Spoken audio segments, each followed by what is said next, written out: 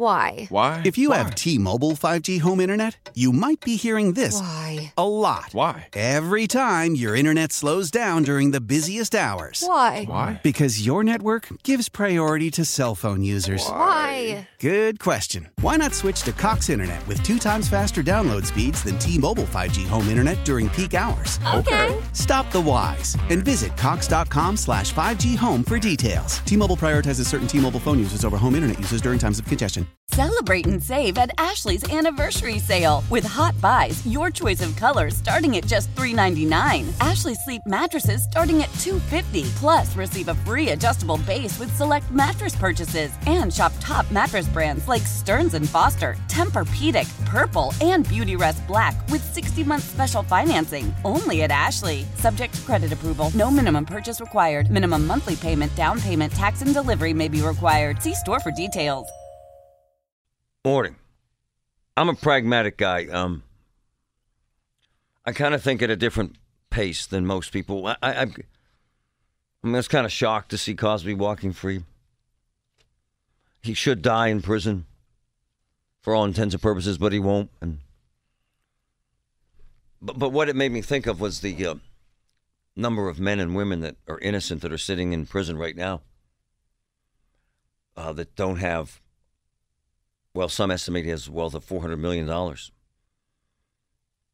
He can hire 30 lawyers. He can buy a law firm.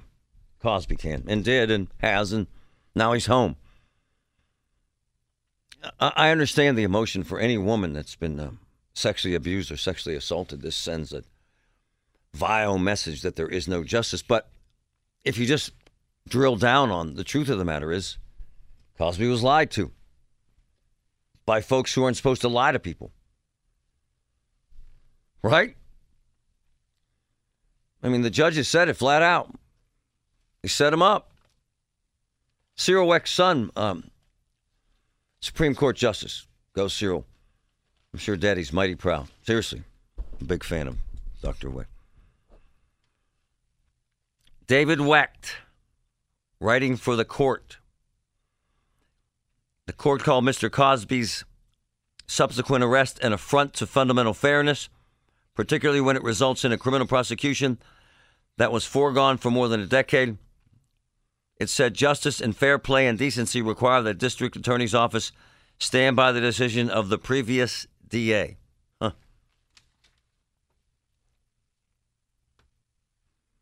They lied to him. The justices said that overturning the conviction and barring any further prosecution is the only remedy that comports with society's reasonable expectations of its elected prosecutors in our criminal justice system. Bam. He was lied to, man. Bait and switch. He got set up. If you're cool with that, then you're cool with anyone that you know that's ever been arrested getting set up and sent to jail till they die. I'm not defending Cosby's actions, but what I'm suggesting is this is egregious, man. It's heavy-handed stuff. And I respect and admire the fact that the justices had the you-know-whats to make the decision.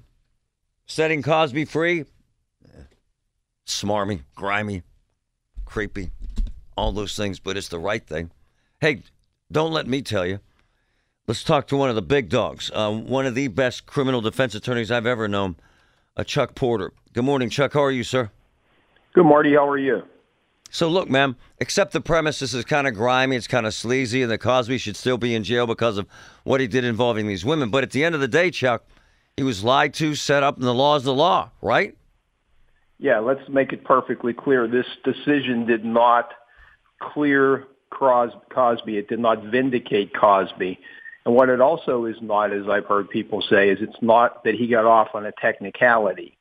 Rather, this is an application of the law, an application of the constitutions of both the United States of America and Commonwealth of Pennsylvania, because you cannot have a situation where you tell someone or compel someone essentially to give evidence against themselves and then turn around and use it against them. That's just not fair. What kind of, well, a lot of things jump out at me, Chuck. Regarding this particular case, why wouldn't Cosby's folks bring this up when it first happened and said, hey, check this out. The house is on fire, man. They're burning down the house. Put the fire out. In other words, point this out immediately. Why did it take so long, Chuck?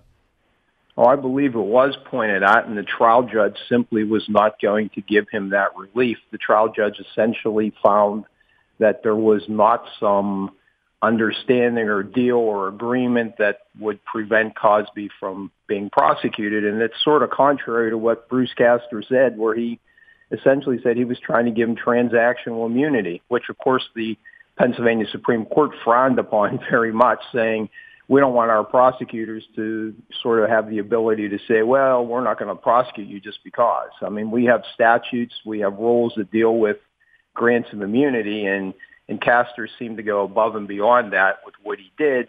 But then you have the subsequent prosecutor who has to know the background and right. has to know that the ability to get the deposition testimony was only predicated upon the fact that they told him it wasn't going to be, that it couldn't be used against them. So Chuck, lay it out like you would for a fourth grader, because that's my IQ level. How did this go down, sir, in layman's terms? Well, I think, starting from the beginning, you have a case with very bad facts. You have a guy who's alleged to and has been found guilty of doing some very bad things. You then have all the publicity around it, and, perhaps the trial judge was a little gun-shy because of that. I mean, sometimes it's really hard for trial judges to essentially stand up and do the right thing here, which in a case like this is say, all right, you got this testimony against this guy because you told him that it couldn't, you forced him to have to testify. So hold on. So Chuck, so people know what happened. They said, in essence, to Cosby, hey, my man, if you give this testimony during this deposition in a civil case, it can't and will not be used against you at any other time, right? Essentially, yes. It's sort of like if you were accused of theft and they told you, well, look, we'll let the victim of your theft sue you and ask you questions, but don't worry about it. It's not going to be used against you. And then they turn around and prosecute you. Oh! You can't have it both ways. Oh! Man, Chuck, it's just so egregious. Can you hang around for a few minutes, man? Sure. This is fascinating to me. I got a couple of issues. Why not go after the prosecutor who made this slimy deal? What message does this send to the general public? What message does it send anyone arrested? And how many folks are in jail right now under similar circumstances? Kind of scary. Marty Griffin talking about Cosby, big picture for me, and quite frankly. So the message it sends is that a guy accused of sexually assaulting up to 60 women is laughing at home right now having an Egg McMuffin because he has big shot lawyers and a big paycheck. And is this the justice we expect in America? Fill in the blanks. Chuck Porter, very, very well-regarded criminal defense attorney I would hire if I was in big trouble, and you never know, Chuck. Hey, so one of my boys who you know very well, Gary's a very successful police officer. You guys know each other very well. He says if it was me or him, we'd still be in jail. Is this a big money thing? Cosby had the big checks, the big lawyers, and otherwise he'd still be in jail, sir? With my friend Gary on that point, I think that, and quite frankly, it may be a situation where the court paid a little closer attention because of who it was or because of the notoriety around the case. But I think when you analyze it, you have a situation where it's not common. I don't think we're going to see a case like this with any regularity, quite frankly. These facts are very unique. You have a man who is alleged to and in fact has been convicted of doing a lot of bad things. Right. The problem was, and I think the dissenting opinion talked about it, is how much of the allegations involving other victims is proper to bring in. I mean, the media's reported a lot as that was the decision, but it really wasn't. It was only one of the justices who alerted that in his mind was a problem. But I think that's sort of the backdrop. You have a situation where the case was prosecuted in a way that was different than many. Hopefully we don't see this type of situation where these many allegations of prior misconduct with other people coming in. There's rules that limit the scope and breadth. We just don't, in America, we don't say, well, you're a bad person, therefore you go to jail, and we're going to allow the jury to know all the bad stuff you've done in life. We have rules of evidence that limit and restrict what can be brought in. And that was part of the background here, where he was trying to defend not just one case, but probably, 6 or 7 in one trial. And it's a very difficult thing, and I think it certainly troubled at least one of the justices. But when you get to the heart of the opinion here and the heart of the decision, it had to do with prosecutors who just weren't doing what they should have done. You have one prosecutor who, by the accounts of most of the justices, went beyond what he's permitted to do. Hey, Chuck, hold on. Before I lose you here, though, man, that prosecutor, shouldn't he be punished, sir? Didn't he violate the law, or very minimum the ethical standards of a prosecutor? Shouldn't someone go after him and say, my man, you can't do this?